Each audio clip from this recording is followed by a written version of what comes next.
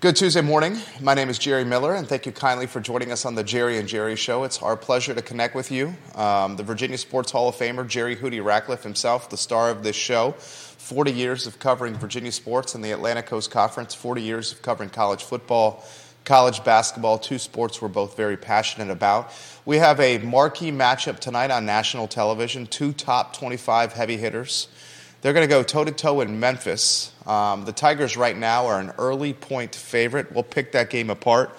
UVA escaped with a victory against Northeastern. We'll break down that contest. We have National Signing Day tomorrow, and we also have a transfer portal update that is really going in Virginia's favor. I mean, the transfer portal has really done so far has been positive for the Wahoos. You, the viewer and listener, can direct the pace and tempo of this show, just like Charlie is doing right now in Richmond, asking Jerry Hootie Ratcliffe's take on Eric Montross. Judah Wickower is our director. If we can go to the two-shot, and let's welcome the Virginia Sports Hall of Famer to the program.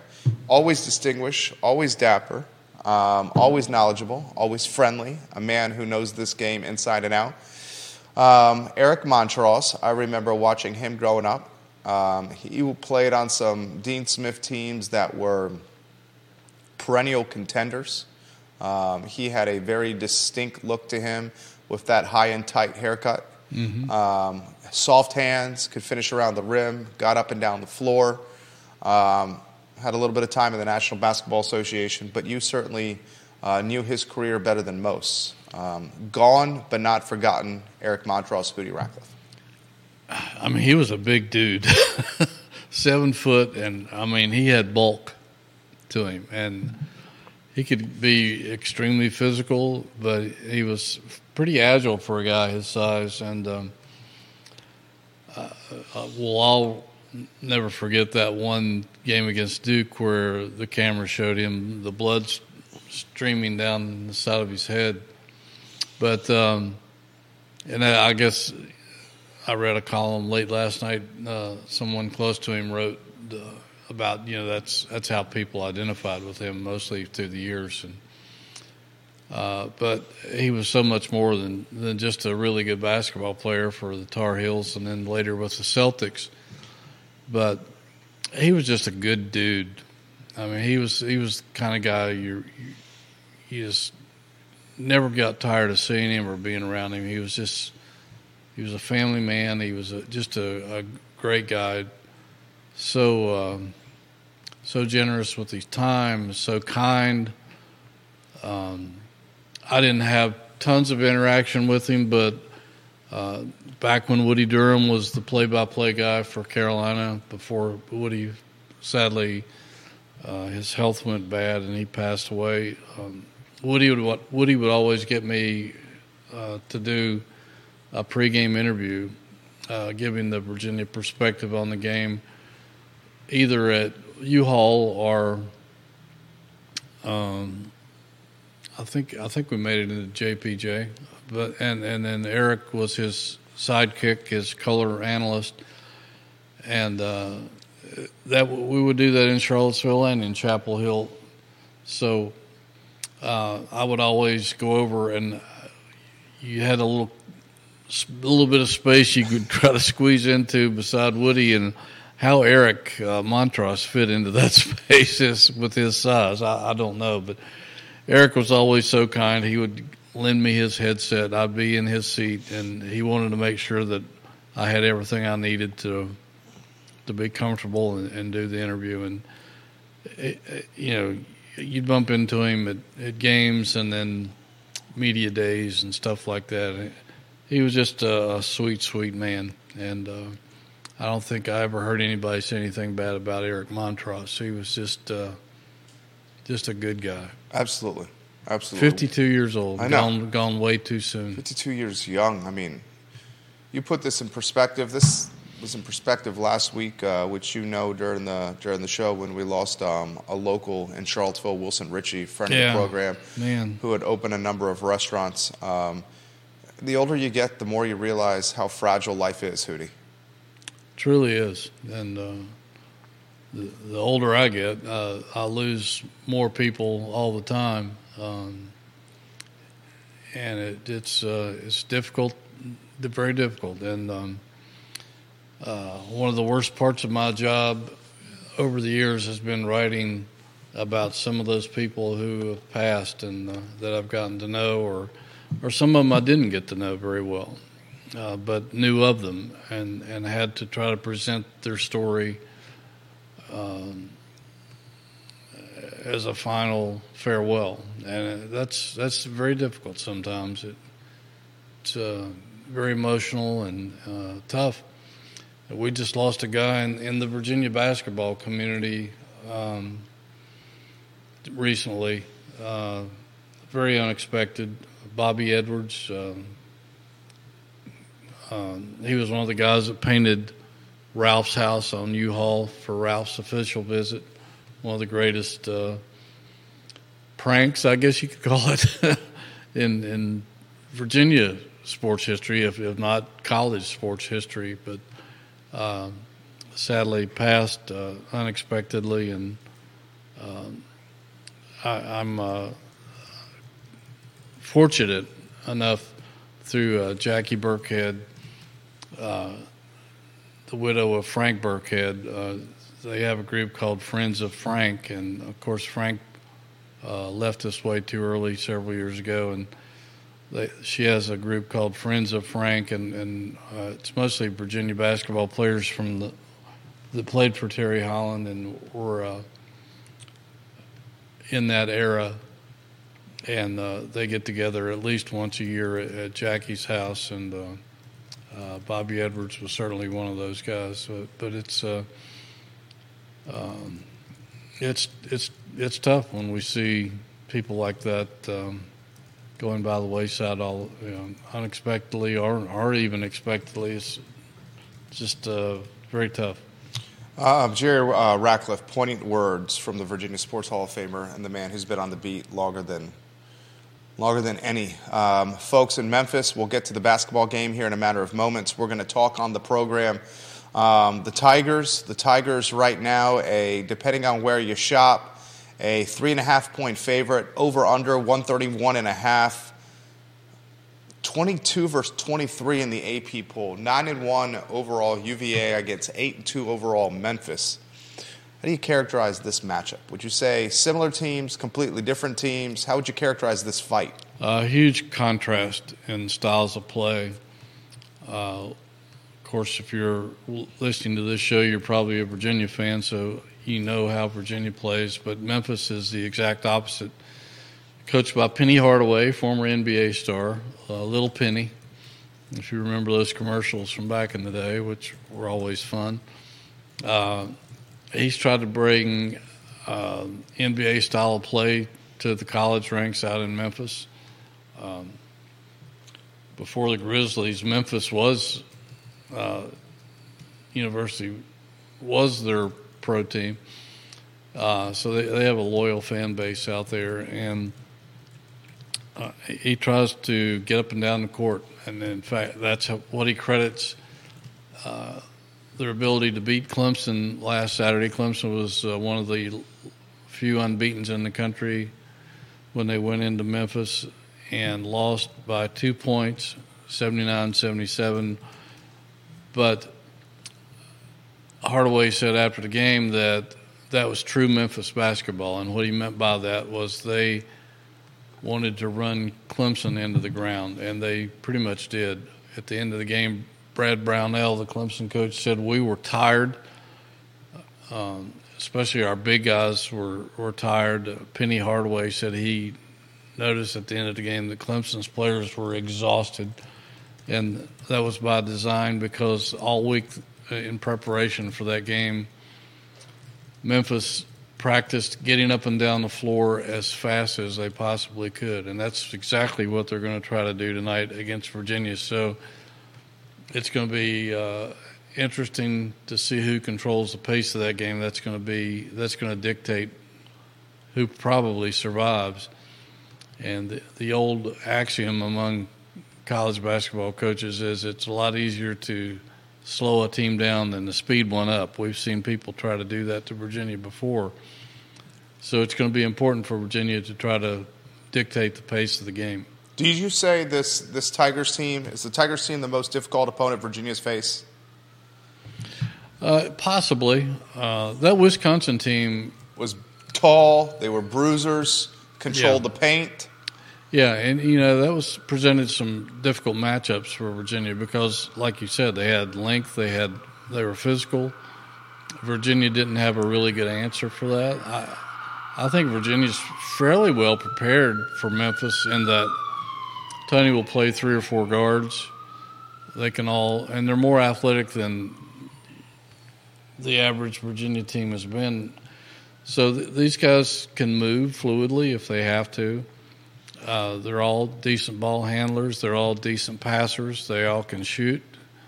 They all can play defense. So Memphis is not the biggest team in the world, but they are athletic. And so I think Virginia's probably better prepared for that kind of lineup than they were Wisconsin. The Tigers guys, they're going to have a packed arena. Again, the odds makers have them as a 3.5-point favorite. The line open at 2.5. The over/under at $1.31 and change. This basketball team may go as its guard play goes, and Reese Beekman was clicking against Northeastern. He put that team on his back. Northeastern's head coach highlighted Reese Beekman as the heart and soul of the program, heart and soul of the team. He willed the Hoos to victory, Reese Beekman. Let's talk Beekman against the Memphis Tigers and how you see that matchup playing out. Yeah, we may have been a little premature last week with Isaac anointing McNeely. I know. The MVP. I was thinking the same thing. I was called out on that by a couple of people. But,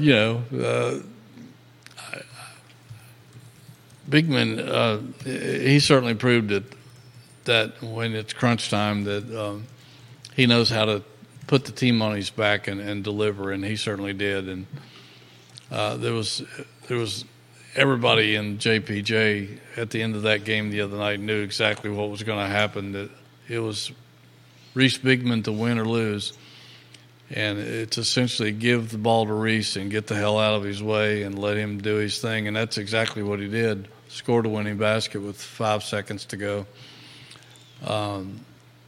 He was exactly what you expected Reese Beekman to be in that game. He scored a career high 21, 22 points. Took control down the stretch, and the Northeastern coach was right. He willed his team to victory, and that's the kind of guy you want at your point guard spot and as the leader of your team. Beekman finished with 21 of 56 total points. That's the Hoos posted 56 in the 56-54 victory. Let's break down the box score here. I'm looking at it right now. You had, a few days before this contest, you and I call Isaac McNeely maybe the most important player on the team. I still, see what we were going for. You got to score to win. And McNeely's the guy that perhaps is the best scorer right now. He finished 3 of 12 from the floor, 2 of 6 from downtown, with 8 points in 37 minutes. Not a single Wahoo besides Reese Beekman broke double digits. McNeely had 8, Groves had 8, Rhodey had 0. Right. 0 for Rhodey. Dunn is still trying to figure out his scoring acumen. Maybe the most explosive player on the floor. Got length out of the gym. Finished with 5 points. Gertrude gave you a little bonus. Buchanan gave you a little something off the bench. Bond gave you a little something off the bench. Biner's not cracking the rotation. He got no minutes. What do you think happened against Northeastern?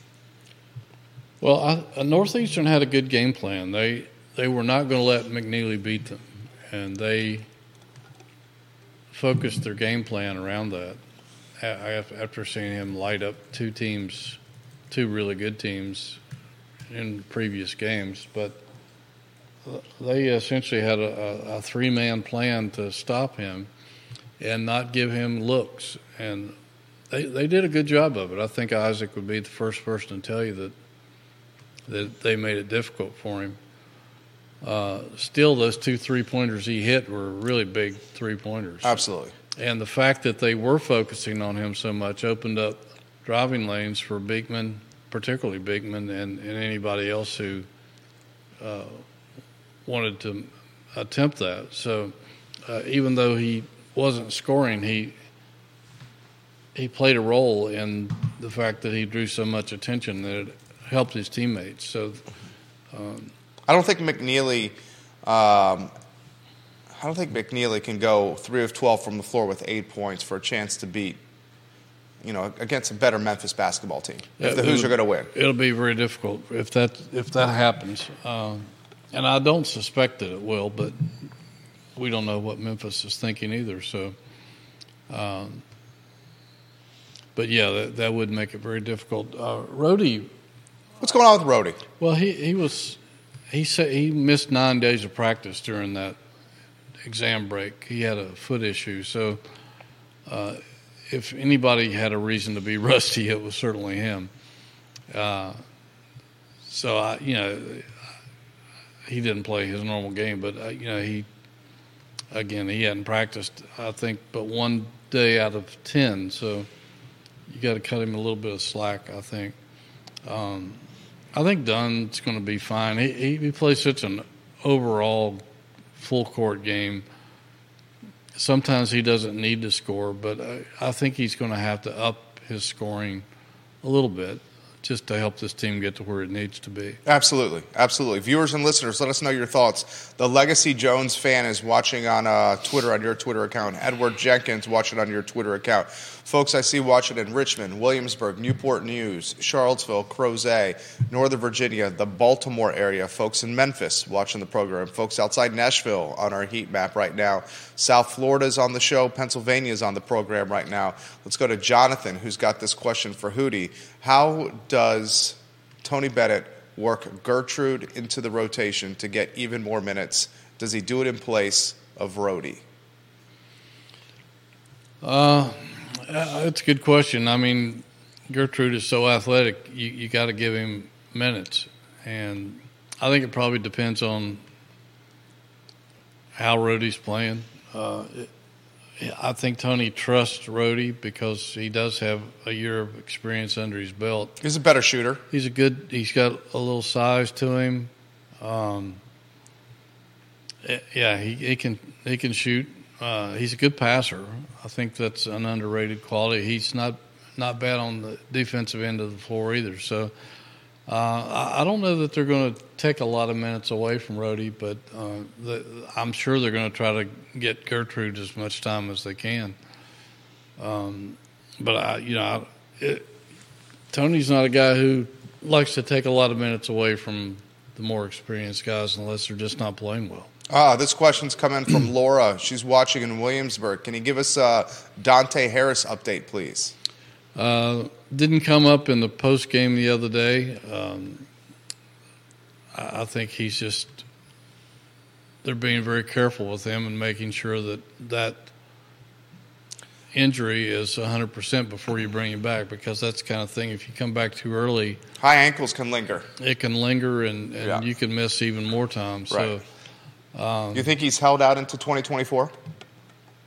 Yeah, I don't think we'll see him tonight, and probably, because they don't play a real challenging schedule.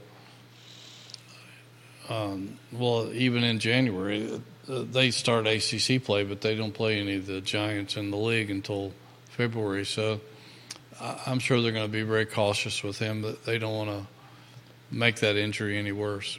Questions, put them in the feed. I'll relay them live on air. Here's a good question. How does a guy like Blake Buchanan match up against Memphis with the tempo so quick and up and down the floor? That's a great question right there from Thomas. Your thoughts on Buchanan with Memphis? Well, he can get up and down the floor. He's not the fastest guy in the world, obviously, but it's not like he can't run. But I don't think that Virginia's going to get into a greyhound race with Memphis. If they do, they're going to get pounded. They'll give up 80 points and lose. Virginia's going to be very deliberate in trying to slow this game down and frustrate Memphis, because they're not used to playing that style of basketball. They're not used to chasing for the entire shot clock. They're not used to having to wait late in the shot clock to get a quality shot. So I don't think we're going to see him having to get up and down the floor a lot. I mean, Virginia's deal is to, after the shot, is to get people back, get the pack line set. Tony believes that if that pack line is back and ready, that it's going to make it very difficult for the other team to score. He doesn't want to give up transition baskets. If they do, they're going to be in trouble. And certainly they'll probably come out of Memphis with an L. But certainly his game plan is going to not allow that to happen and to be as deliberate and slow-paced as they possibly can. Renee Pettiford watching the program. Renee says, if Rhodey can't go, who will play in his place? And what's he think the starting lineup is going to look like against Memphis? And will it be different versus other starting lineups we've seen because of their athleticism? Tim Bates, hello. Garland Stafford, hello.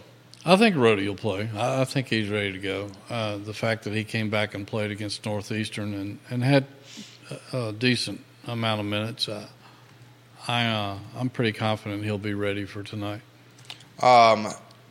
This game seems to favor the length and athleticism of these guys on the roster. I'll get out of your way here, Hootie. You got Elijah Gertrude, you got Ryan Dunn, you got Leon Bond. Those three guys, we can make a very convincing argument, the three most athletic guys, explosive guys on the roster. Mm-hmm. How do you see minutes being spread to Dunn, Gertrude, and Bond? Because their athleticism may match what Memphis has a little bit more than, say, a Groves, perhaps a little bit more than you would. I mean, I don't think Jordan Miner's going to get off the bench in this one. Probably not. I think this one is just, he seems a bit slow, and Memphis is ready to rock and roll out of the gates from a speed and explosive standpoint. So that question, and then I got some follow-ups from the viewers and listeners outside Baltimore for you. Well, yeah, I think, those guys could end up getting more minutes tonight, depending on how the game goes. Memphis is not the biggest team. They don't tower over you like Wisconsin right. did to some degree. But if you look, it's going to be interesting to see who Beekman matches up with, whether it'll be Memphis's best offensive player, David Jones, a 6'6", senior forward, a two-time transfer. He had 22 points against Clemson, 16 in the second half. It'll be interesting to see if Beekman takes him on, or if they'll try to put a bigger guy like Dunn on him and let Beekman cover Javon Quinterly, who had 17. He's only a 6'1" guard. Then they got Nick Jourdain. He's a 6'9" guy. But they're very athletic, so it's going to be interesting to watch the matchups tonight and see who's defending who, who's switching on who, whether Tony will mix that up from time to time. So that could lend to those three guys who are more athletic getting a few more minutes tonight, again, depending on the pace of the game. So it'll be fun. This is a big line in the sand game for Memphis, because this is something they'll look back on as they make a case for March. Yeah, because they're in the American Athletic Conference. Their conference is not the strongest. No, they lost two of their better basketball programs to the Big 12, Houston and Cincinnati. So other than Florida Atlantic, that's the only team in that conference other than Memphis that's going to be highly regarded throughout the season. They're going to race through their conference schedule. So they're having to get as many good wins now and store them away and hope that impresses the tournament committee come March, because and that's why they've played. That's why they played a really tough out-of-conference schedule. It's a 13th toughest schedule in the country. And they got Michigan. They beat Michigan. They beat Arkansas, who's a top 20 team. Yep. They lost to Villanova. They lost to Ole Miss. They beat VCU. They beat Texas A&M. They beat Clemson. They got Virginia. I mean, this is a battle-tested Memphis team. No question about it. They've gotten their fan base excited for Clemson and for tonight's game. They want huge turnouts. Their players, listened to their interviews after the Clemson game, and they credited the crowd being rowdy as helping them win that game. It could come down to another thriller-diller at the end, just like the Clemson game did, 79-77. A matchup of Tigers. They've played some tight games in those contests, and Hardaway was vocal about it. He couldn't understand why they hadn't been in the top 25 up until this week after they beat Clemson, because he's wanting to get noticed now, and he was kind of hacked off that the AP voters were not giving his team a little more attention prior to Saturday when they knocked off the Clemson. Very well said. I think this is a hell of a matchup for Virginia.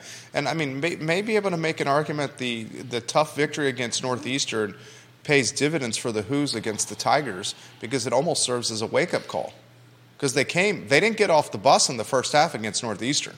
Right. So maybe it's a wake-up call where it's like, maybe we can't just skate by the season. And if they're going to play Memphis on the road, it's not like they got the advantage of playing in the John Paul Jones Arena, where they play fantastic basketball.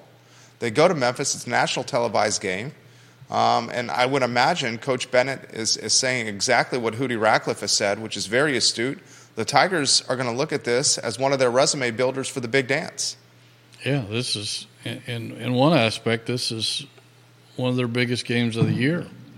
And they're maybe their last big game until March. They do play Florida Atlantic, who's ranked, but and was in the Elite Eight last year. But, 14 right now, Florida Atlantic. Yeah. We got 2 games against FAU. Mm-hmm. So, Memphis is going to pour everything it has into this game tonight, and Virginia better answer. If they don't, they could be in for a long night. What are Hootie Ratcliffe's keys to victory? Well, again, it's dictating the pace. They can't run with Memphis. There's no way they can do that. Even if they could, Tony wouldn't allow that to happen.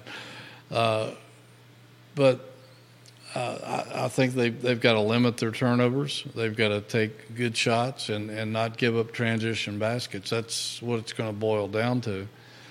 And not letting any Memphis guy catch fire, which Virginia is usually pretty good at. Reese Bigman has made a couple of a guy from Texas A&M and who was the other big game they played after that? But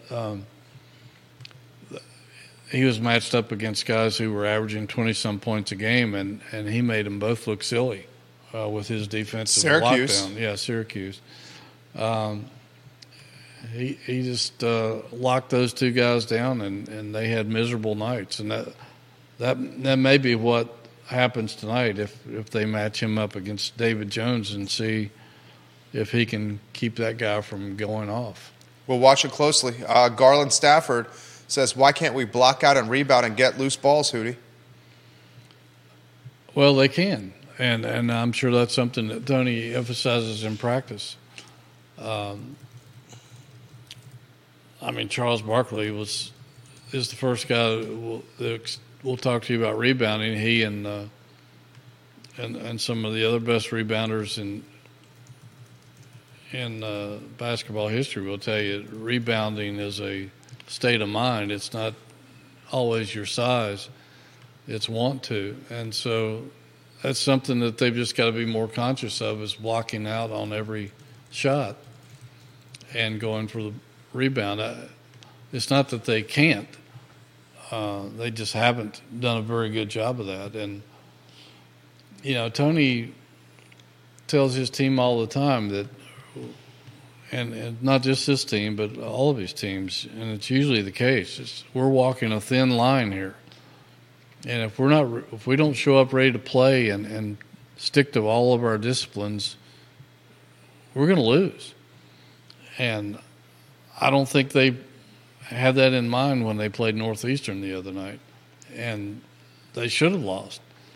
They can't take that approach to Memphis and expect to win. Tim Bates watching the program in Evington, Virginia. Thank you, Tim, for watching the show. We encourage all the viewers and listeners that are watching the program, if you're on Facebook, to follow Jerry Ratcliffe on Facebook. He posts all his content on that platform as well. You can find his Facebook page, jerryratcliffe.com. Look for the orange circle with the fantastic JR logo inside it. Questions continue to come in. This is a very good one right here. If McNeely struggles offensively, who does Hootie think is the third option to pick up the slack, with Beekman and McNeely being the first two? I guess we got to look at Rhodey there. Probably Rhodey, possibly Groves, who can score inside and outside. That would probably be those two guys would probably be the prime candidates for that. Dunn, possibly, if he wants to become more aggressive offensively, and they're going to need him to, because there are going to be games in the ACC where they're going to need him to score. But it could be one of those things where it could be any of those guys any night. But tonight, I would say probably Rhodey and possibly Groves. Baker giving us a little bit of our medicine. John Blair watching in Stanton. Baker says this: "You boys said McNeely was the most important player on the team. How about that Reese Beekman against Northeastern?" Okay, Baker. Thank you for your comment. We appreciate you. We're eating a little crow. We'll eat a little crow. You said you heard a little bit of that as well. I like a little pepper on my crow. He likes a little pepper. I like mine with a little salt and pepper, if you could, maybe a little ranch on the side. We understand the importance of Reese Beekman from a leadership standpoint. We get that he's the point guard. We get he's one of the best defenders in the conference, one of the best defenders in the country. We see that he's NBA point guard waiting to happen. We understand what happened against Northeastern, where he put the team on the back. We're just saying, with Isaac McNeely is clicking, it opens up the offensive side for the entire team. Opens up driving lanes for Beekman, opens up driving lanes for Gertrude, makes things easier for Dunn inside the paint. He stretches and spreads the floor, McNeely, when he's playing well, Hootie. Absolutely.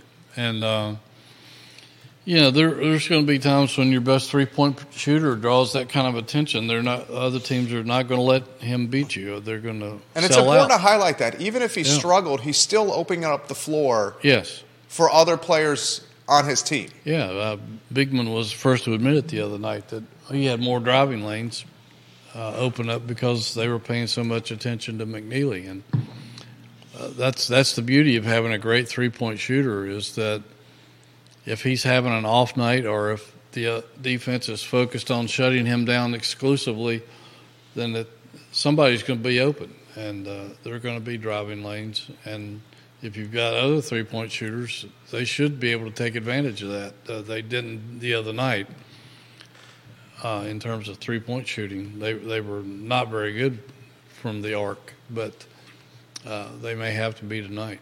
You got a pick? What's your crystal ball say? Oh, wow. You got Memphis covering? You take the Who's with the points? I don't know. I'm a little curious about this Memphis team, because I've seen this happen before over the years, where you've got teams that may not be extremely well disciplined, and they're used to having their way and running up and down a court and scoring at will on fast break opportunities. And when that stuff's taken away from them, they panic. They don't know what to do. So I think if Virginia is effective in dictating the pace of the game, that it could work a lot of problems into the heads of the Memphis players, because, again, they're not accustomed to slowing it down and playing a 40 or 50 point paced game. So, they barely beat Texas A&M. Virginia walloped A&M and could have beaten them even worse than what they did. That was one of Virginia's best showings, and it could have gone way worse. Absolutely. And they barely slipped by Clemson. And, Clemson, I like to call Clemson the spray tan of the ACC. I like that. They look good when they first come out, but it wears off after a while. Spray tan. So I don't know that that Clemson is a world beater either. So yeah, I'm not going to write off Virginia's possibility of winning this game, even though it's on the road.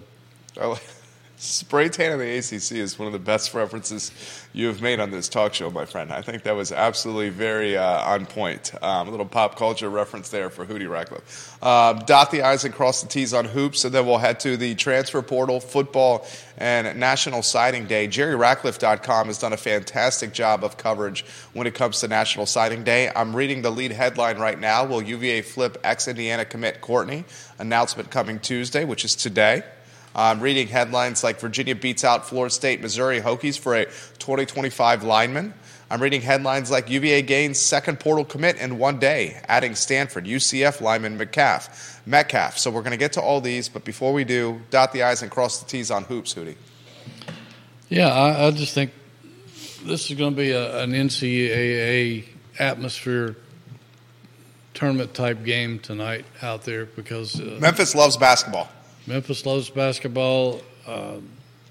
Everything that they stand for is on the line tonight.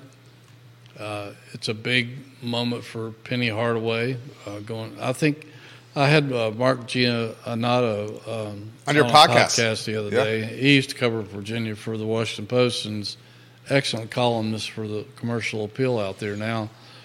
And he said he thought that Penny maybe secretly has admired the way Virginia plays defense all these years and just wants to get a close look at it. And certainly he will tonight. And it's a home and home, so Memphis will come here next year. So it's just going to be a fun game to watch. And Tony wanted to play a quality opponent on the road to get his team ready for ACC play because they're going to have to go into some arenas this year where it's going to be hostile. So both programs can benefit from this game in one way or the other. I just think it's going to be a fun game for a fan to watch. UVA 9-1, guys. They put their 9-1 record on the line. Got a sneeze coming. Just passed. The Tigers are 3.5-point favorites. The over-under at $1.31 and change. Virginia has got a test today on national television. Perhaps their last real test until conference play opens up. I mean, Virginia's got Morgan State and Notre Dame to close out the year. Then they start ACC play in full swing with Louisville, NC State, Wake Forest, Virginia Tech, Georgia Tech. We'll follow the team closely. We'll talk football. The transfer portal. They can't lay an egg out there tonight. They show up unready to play like they did against Northeastern. Memphis will run them out of the gym. They'll get the doors blown off. Yeah, they'll get run out of the gym. This is a very good Memphis team here. The transfer portal has been kind to Virginia. Put it in perspective for us. Yeah, and I think Tony Elliott in his second year has found a pretty decent approach. He's learning that what it takes to find players that will fit into the Virginia program. If you'll notice, most of these guys have strong academic backgrounds. Some of them have been from the Ivy League. One guy was a former Stanford player.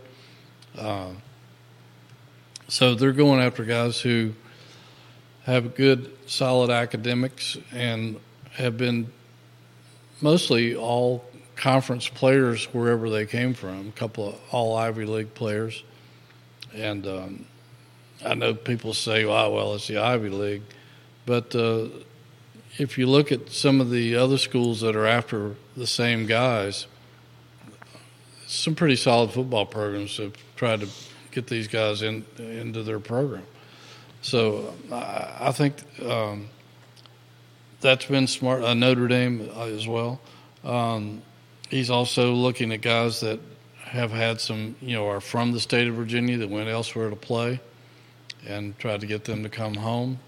as in Chris Tyree from Notre Dame. There's another guy from the Ivy League from Williamsburg. So they've gone about it in an intelligent way. They've found some guys who can help them in the areas of need on the team and who have some talent. I don't think they're done yet. I hope not. They have 5 players at this point, and they've done a good job of retaining their own talent. We haven't seen the mass exodus of good players that we did the last 2 years under Bronco and Tony's first year. So part of that is they have enhanced their NIL program. Don't ask me for numbers because I don't know other than some rumors that I've heard, but I do know that they have enhanced it. There's some donors that have come forth. You see the murmurs on Twitter? I see them. I just do it by talking to people mostly. I'm on the phone a lot or talking to people a lot. But they've done a really good job of keeping what they've got and bringing in some other guys. The people they've lost, for the most part, are not going to hurt them. James Watson, thank you for the kind words. He's a Virginia graduate. He says, the fantastic show, gentlemen. I look forward to listening to the analysts, the analysis every week. Not sure anybody's doing this type of show in College Town for the most part. Thank you, James Watson. We put a lot of work into this. We appreciate the kind words. James, you've always been a good supporter of our content here, and we're grateful for you, sir. This question has come in from Jennifer. Jennifer routinely watches in the Richmond area. We have a loyal viewership and listenership in the Richmond area, which makes sense because there's a lot of UVA. We love Richmond. UVA a lot. I do love Richmond. One of the places that I could live if I wasn't living here in Charlottesville would be Richmond. This one, Tony Elliott and the transfer portal seems to be critical for this football team to turn around. Does Hootie think he's gotten any marquee talent in the portal so far that can make an impact right away? I don't want to speak for Hootie, but the wide receiver from Notre Dame seems to be a Washington clone. Yeah, he's an impact player. There's no question about it. Chris Tyree from Chesapeake. Chester. Right. Right there in your backyard. Right, Jennifer. right outside Richmond. He's a difference maker, I think, or will be for Virginia. I think he's a lot like Malik Washington in the fact that he has good speed. He's athletic. He can run with the football. He can catch the ball. He was Notre Dame's leader in receiving yards this past season. He was a former running back for the Irish and transitioned to receiver this past season. He was a dynamic recruit coming out of high school down there at Thomas Dale. I think he was a 5-star by some accounts, a 4 by the others, recruited by a lot of big-time programs. And he's also a dynamic kick returner. So there was a note on him since Julius Jones, who's Thomas Jones' little brother, younger brother. Played for the Cowboys. Played at Notre Dame and the Cowboys. Yeah. Tyree is the first guy at Notre Dame since Julius Jones to score rushing touchdowns, receiving touchdowns, and kick return touchdowns. So that he's the kind of guy that not only can he catch the ball, but he can get yards after catch, and that's what you want from a guy like him. This is from Brian, who's a 2006 UVA graduate. He touched on the NIL. Is there any more that he can give us on the NIL? This is the first I'm hearing of this. We'll also highlight Susan Hendrickson, who's watching the program. And you want to go down the road of NIL or to be determined? Well, it's very difficult to get information on the NIL because schools don't have to divulge that. Some do because they like to brag about it, but Virginia's not like that. I do know from reliable sources that some donors have stepped it up. I don't know how many. I don't know to what degree. I've heard some numbers, but I'm not going to repeat those because I'm not going to repeat something I can't confirm.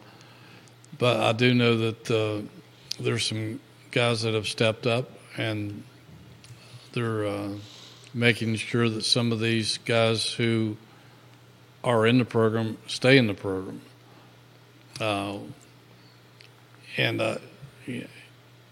If you don't have to worry about, I don't think Calandria leaving. I was told that his parents have bought a home in a very nice neighborhood in Charlottesville, a very expensive neighborhood.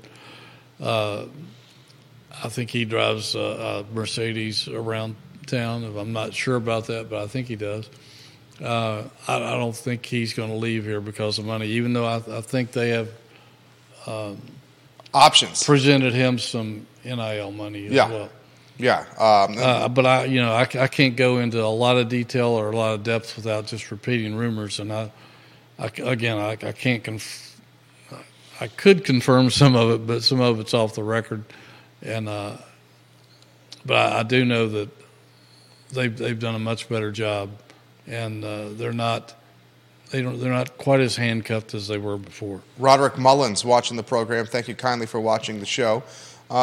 Christopher's got this question for us. Christopher is watching in Northern Virginia. He says the NIL's got to turn around fairly quickly if this team's going to compete in the Atlantic Coast Conference with Clemson, with Florida State, with North Carolina, and the likes of them. What does Hootie think, and I understand he can't offer specifics, could be done differently with the NIL to improve this funnel? Well, it's all about how much the school is willing to, how far they're willing to go with NIL. And I haven't had a lot of official conversations with anybody over there and what they're,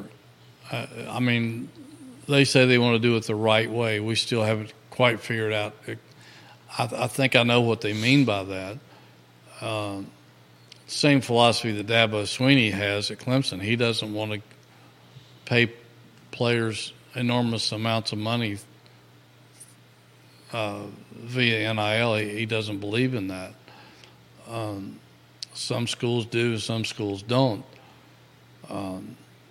It's awfully hard to keep up with the Joneses if you're not doing all you can. And I didn't think Virginia was doing enough before. I think that it's healthy that they're stepping it up a little bit.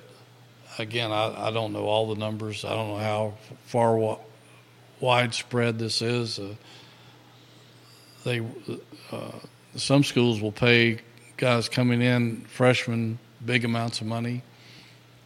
Some will go out into the portal and chase players for big amounts of money. We heard Matt Rule talk $2 million about, for a quarterback? Yeah. And I'm sure Nebraska's doing that. I would think. Dabo Swinney doesn't want to pay that kind of money. Other schools don't mind it at all. Some of them are very happy to do so. And it doesn't guarantee that you're even going to win. I mean, look what Texas A&M spent before last year through the NIL. We heard what Nick Saban accused Jimbo Fisher of doing, is buying his team. Didn't work out so well. No. Well, it worked out maybe a little bit for Jimbo with that $70+ million payday to leave. Worked out for Jimbo, but he had that before. He did have that before. That's true. But, a lot of those players have since transferred out. I think a couple of them are just transferred into Carolina this week, a quarterback and somebody else. But it's just it depends on how far your school is willing to go in terms of paying players. I mean, some schools are just opposed to making it a big deal. Virginia is not as handicapped as they were before, but don't expect them to go out and be trying to outbid other schools for players through the portal. I don't think that's going to happen. What do you think of Chip Kelly's comments, the UCLA head coach? Did you see it? I'm anxious to see those. I've heard that he made a lot of great comments, and I meant to look that up last night, and I ran out of time. But maybe you can refresh me up on that. Chip Kelly basically suggested that college football as we know it is dead. He laid out a framework to try to save college football, regional rivalries, and maybe college football. He basically called it one big conference. And with the big conference, says it's a 64-team league, 8 divisions of 8 teams with the 16-team playoff at the end. You win the division, it's an automatic bid. The remaining 8 spots are determined by the committee. Divisional schedules with enough room for crossover. He said you could call each of these divisions, the 8 divisions, like the Nike division, the Amazon division, Coca-Cola division for branding. Players could get some money. Create parity potentially with the 64 best programs out there. It's a completely different look for college football. I think he's right. I think that's where we're headed. Everything I've seen and read the past year seems to indicate that that's the direction we're going in, and nothing's slowing it down or backing it up. We're almost there. I mean, pretty much are there. College football as we knew it is pretty much dead. It's still a fun game and all that, but it's more of a money game now. It's going to get more so as we go along. We may see player unions before it's all over with. The new director of the NCAA has suggested that we go to a big widespread under one tent deal, like he said. I don't know that it'll be 64 teams. I think the new director said some schools are not going to want to pay. I mean, Virginia is one of them to that degree. Yeah, and so they will be at a sort of another level. I mean, it's all kind of what we had before, but the money wasn't involved like it is now. I mean, Virginia, I don't have a crystal ball. I can't see into the future. I can't see Virginia loosening academic standards and buying players because it prides itself so much in prestige and its, institutional recognition and its brand and its pedigree. And that's, the foundation of it is academics and doing everything above board. I just don't see Virginia being able to compete at this level of college football. So I'm not, necessarily opposed to that. Now, granted, Virginia fans are going to have to accept potentially they may be seen as a second tier of college football and not in the first tier. But if we're willing to potentially accept that, then I don't see the problem with this. I mean, you could create a regional conference, Virginia, with JMU, Liberty, regional conference that has, maybe Virginia Tech in there, regional conference that could have, out of conference right. I mean, UNC is going to want to go to the big time. We know that. Yeah. Still could have the South's oldest rivalry somehow in there. James says this. I'm not even sure if there's enough time to answer this question, but how do Divisions 2 and the FCS schools cover their costs to operate? How does Division 2 and the FCS schools cover their costs to operate? I mean, donations. Yeah, I mean, that's it. They don't get a whole lot of TV money, obviously. They get some money to travel to big-time college football, to be rent-a-victims, as you call it. Yeah. Who knows where it's going. There's, again, Chip Kelly, some of his suggestions are not that far off from the new NCAA director. Somebody as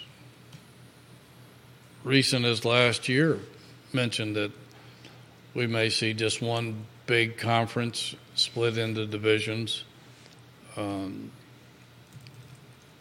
sort of like the NFL. Who knows where it's going to end up, but it seems like that's where we're going. And there won't be an ACC and SEC Big anymore. 12, any of that stuff. Right. I don't know. There's just so many different directions that they could go in, but it all seems to be headed kind of toward that model that you just mentioned, that Chip Kelly suggested. In this scenario, it does create more opportunities for football players to earn income. And I think what we may be seeing here is that corporations are going to get more involved. financially, which could produce enough money for a Virginia to compete. So what are you saying? Like on a level, just spitballing like here, like a Nike could be the partner of Virginia football, and they funnel the NIL dollars to the players. Yeah, or Ford or Chevrolet or Mercedes Benz or some other huge corporation of some kind. I don't know. But I mean, I wouldn't dismiss the possibility of that. There was, I know when there was some talk about the ACC and Pac-12 merging into a super bi-coastal conference, that a friend of mine who's well tied into some of those discussions mentioned that somebody like MGM, for example, could have thrown a lot of money into that idea and hosted a conference championship in Las Vegas under their brand. So it'd be awesome. You get casinos Yeah. involved. I mean, there's endless amounts of money out there these days. It's just a matter of who wants to spend it and what on. For our Virginia football fans who are watching closely, listen to this question. Watching right down the street from us, Grayson, he said, National Signing Day is tomorrow, and this might be the least watched or followed National Signing Day in my time of being a Virginia fan. Is this a direct result of the NIL? Probably so. Do you agree it's the least anticipated National Signing Day that you've seen? I don't know about that. There was a couple under, I think, London and maybe one or two under Bronco that I don't think were highly anticipated either. But it's hard to get a pulse on the fan base. But I mean, I think there's no real surprises. They have a 12-man recruiting class. They had a couple of decommits, and then the kid who's announcing at 4:00 this afternoon, Cameron Courtney. You think we got a shot? I'm I was born at night, but I wasn't born last night. So when he announces his decommitment to Indiana while he's on his official visit at Virginia and decides to announce the day before signing day, tells me strongly my reporter instincts that he's coming to Virginia. 3-star. He's a 3-star, and he's an athlete, two-way player. He's a two-way player, and his original top 5 were Indiana, Virginia Tech, North Carolina, Virginia, and Pitt. So there's not a lot of dogs in that group, but he seemed to be a pretty darn good player, and Indiana looked at him, according to your reporting, as a free safety. UVA likes him as a wideout. Yeah, I think so, and maybe a kick returner as well. But I think maybe that's why he decided that he's going to come to Virginia, because he wants to play on the offensive side of the ball instead of the defensive side. But he's a good athlete, and I think should they land him, which I fully expect that they will. He played for 2-time state champion Freedom High School up in Northern Virginia. That's a good place to get your foot in the door if you're Tony Elliott. He's already starting to make a little inroads around the Richmond area. He needs to try to do something down in Tidewater. But Freedom has been pretty solid the last 2 years, and that could be a feather in their cap if they can get some inroads there. This is a good question. How would he grade National Signing Day or the recruits coming in from high school so far? I mean, this class is rated next to last in the ACC, so I don't think that it's going to have an impact. I wouldn't say that, but because a lot of people frowned on their recruiting efforts last year, but they ended up playing 12 of those guys this season, and some of them played pretty well. Yep. A lot better than maybe people had projected. So I wouldn't totally brush that off. And, I mean, whoever thought starting quarterback Anthony Calandria was going to be what he is. And, nobody wanted that kid. Or nobody in Power 5 football really wanted that kid. And look what he did.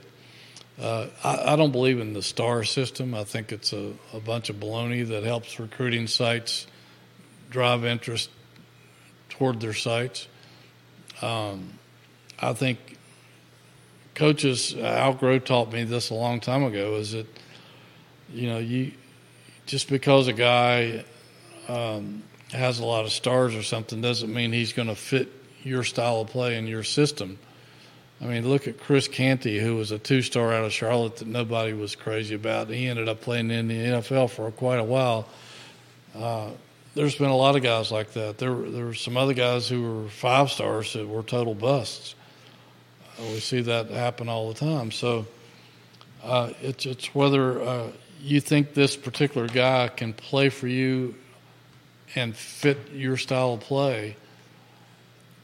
And I trust coaches' eyes more than I do somebody from a Star systems? recruiting website, right? Who has seen some highlight tapes, never coached a lick in their life.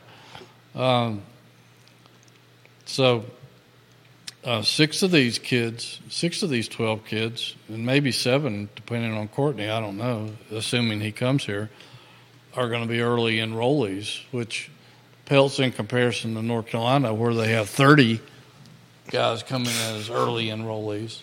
And that gives you a tremendous jump start on your career. Asked Anthony Calandria what it did for him last spring being here as a true freshman in participating in the winter workout program and spring ball. But 6 is more than we usually see at Virginia, and that could help some of these kids get a head start on their career for the fall. This question's come in. How much of a selling point was Virginia showing recruits and the NIL of the holes on its roster and the immediate impact the players could have? I'm sure that was a selling point because if you're a high school kid, you want to play. You want to play. I mean, that's what it's all about. You don't want a red shirt if you don't have to. Some of these guys need it, obviously. Some of them aren't ready physically for college ball or maybe even otherwise. But some are. Some are ready to play and want to play. And playing time is a big bonus if you can show that to a recruit. So in that respect, I'm surprised they weren't able to get a few more guys. Malik Washington question has come in. Has he played himself into a pro wide receiver? No question. Yeah. Second day pick, first day pick? It depends. Depends on what people are looking for. Somebody looking for a solid slot receiver. You never know how. I hate to project stuff like that because we've seen guys who thought they'd go early in the first round and didn't go to the 3rd round or even the 7th round in some cases back in the day. But I don't think he has any issues. He's going to be playing in some of these all-star games where all the pro teams have coaches there, scouts there, and they get a close-up look at these guys that they can't get just coming to a game and watching them play. Same viewer and listener asked about Mike Collins' upside. Love Mike Collins. I love Mike Collins. He's a hero. I really hope that somebody gives him a shot. He's not the fastest guy in the world. The quickest guy, yeah. But he's got the biggest heart of anybody out there. And I hope somebody gives him a shot. I don't know that he'll get drafted, but I think somebody will sign him as a free agent. Could latch on as a special teams player. The same viewer asked about the conversion to fullback. Tough part about the fullback in the National Football League, it's just not a position that's emphasized by teams anymore. No. Fullback, very few teams other than my 49ers use fullbacks effectively. So, I don't think that's going to happen. Yeah, I don't see that happening as well. Who's your MVP pick? You give it to Purdy or CMC? Personally, I give it to CMC because I think he's unique. There's nobody like him in the NFL, and he does things for that team that they wouldn't be where they are if it wasn't for him. CMC, or you could plug somebody else into that quarterback spot, and I think you might not be as successful as Purdy, but without CMC, it's not the same football team. CMC or Tyreek Hill? CMC. 2,000-yard potential receiver there, Hootie. I know that, but CMC, he can run it, he can catch it like nobody I've seen in a long time. So he sold me. I love it. Hootie Ratcliffe, ladies and gentlemen, the Virginia Sports Hall of Famer. He's going to be watching the game on TV tonight, Memphis. Yep. UVA, 7 o'clock tip. I'll be watching it as well. We'll see what happens with this Wahoo football team. National Signing Day plan. What do you got coverage-wise? Well, we'll be there tomorrow at the noon press conference, and I don't know if they're going to have assistant coaches available there or not, but we'll be talking to Tony Elliott. We'll have profiles on each player, and have Tony's comments and perhaps comments from some other coaches if they're available. JerryRatcliffe.com is the website. JerryRatcliffe.com. I'm on it right now. The source for anything Virginia athletic related, JerryRatcliffe.com. I see some of the best as his partners on the website at JerryRatcliffe.com. My friend, you did a heck of a job. It's always fun talking UVA football and basketball, and especially with somebody that knows it like you do. Thank you kindly. I learned from you. Best boss I ever had, Jerry Ratcliffe. Judah Wickower, props to you. Philip Downwood, Scottsville, thank MVP. you for watching. He's our CMC. That's Judah right. Wickower. You're our CMC. CMC. He says, Christian McCaffrey. You are Christian McCaffrey, Judah Wickower. There we go, man. I think he's good with that. I know. I think he's good with that, too. I would take that moniker. For Jerry Ratcliffe and Judah Wickower, my name is Jerry Miller. This is the Jerry and Jerry Show on a Tuesday. Happy holidays to you and yours. We'll watch that Virginia-Memphis game closely, where the Tigers currently a 3.5-point favorite. Tip-off 7 o'clock ESPN. Thank you kindly for joining us. We will see you guys next time. Merry Christmas. Merry Christmas. Absolutely. Nicely done.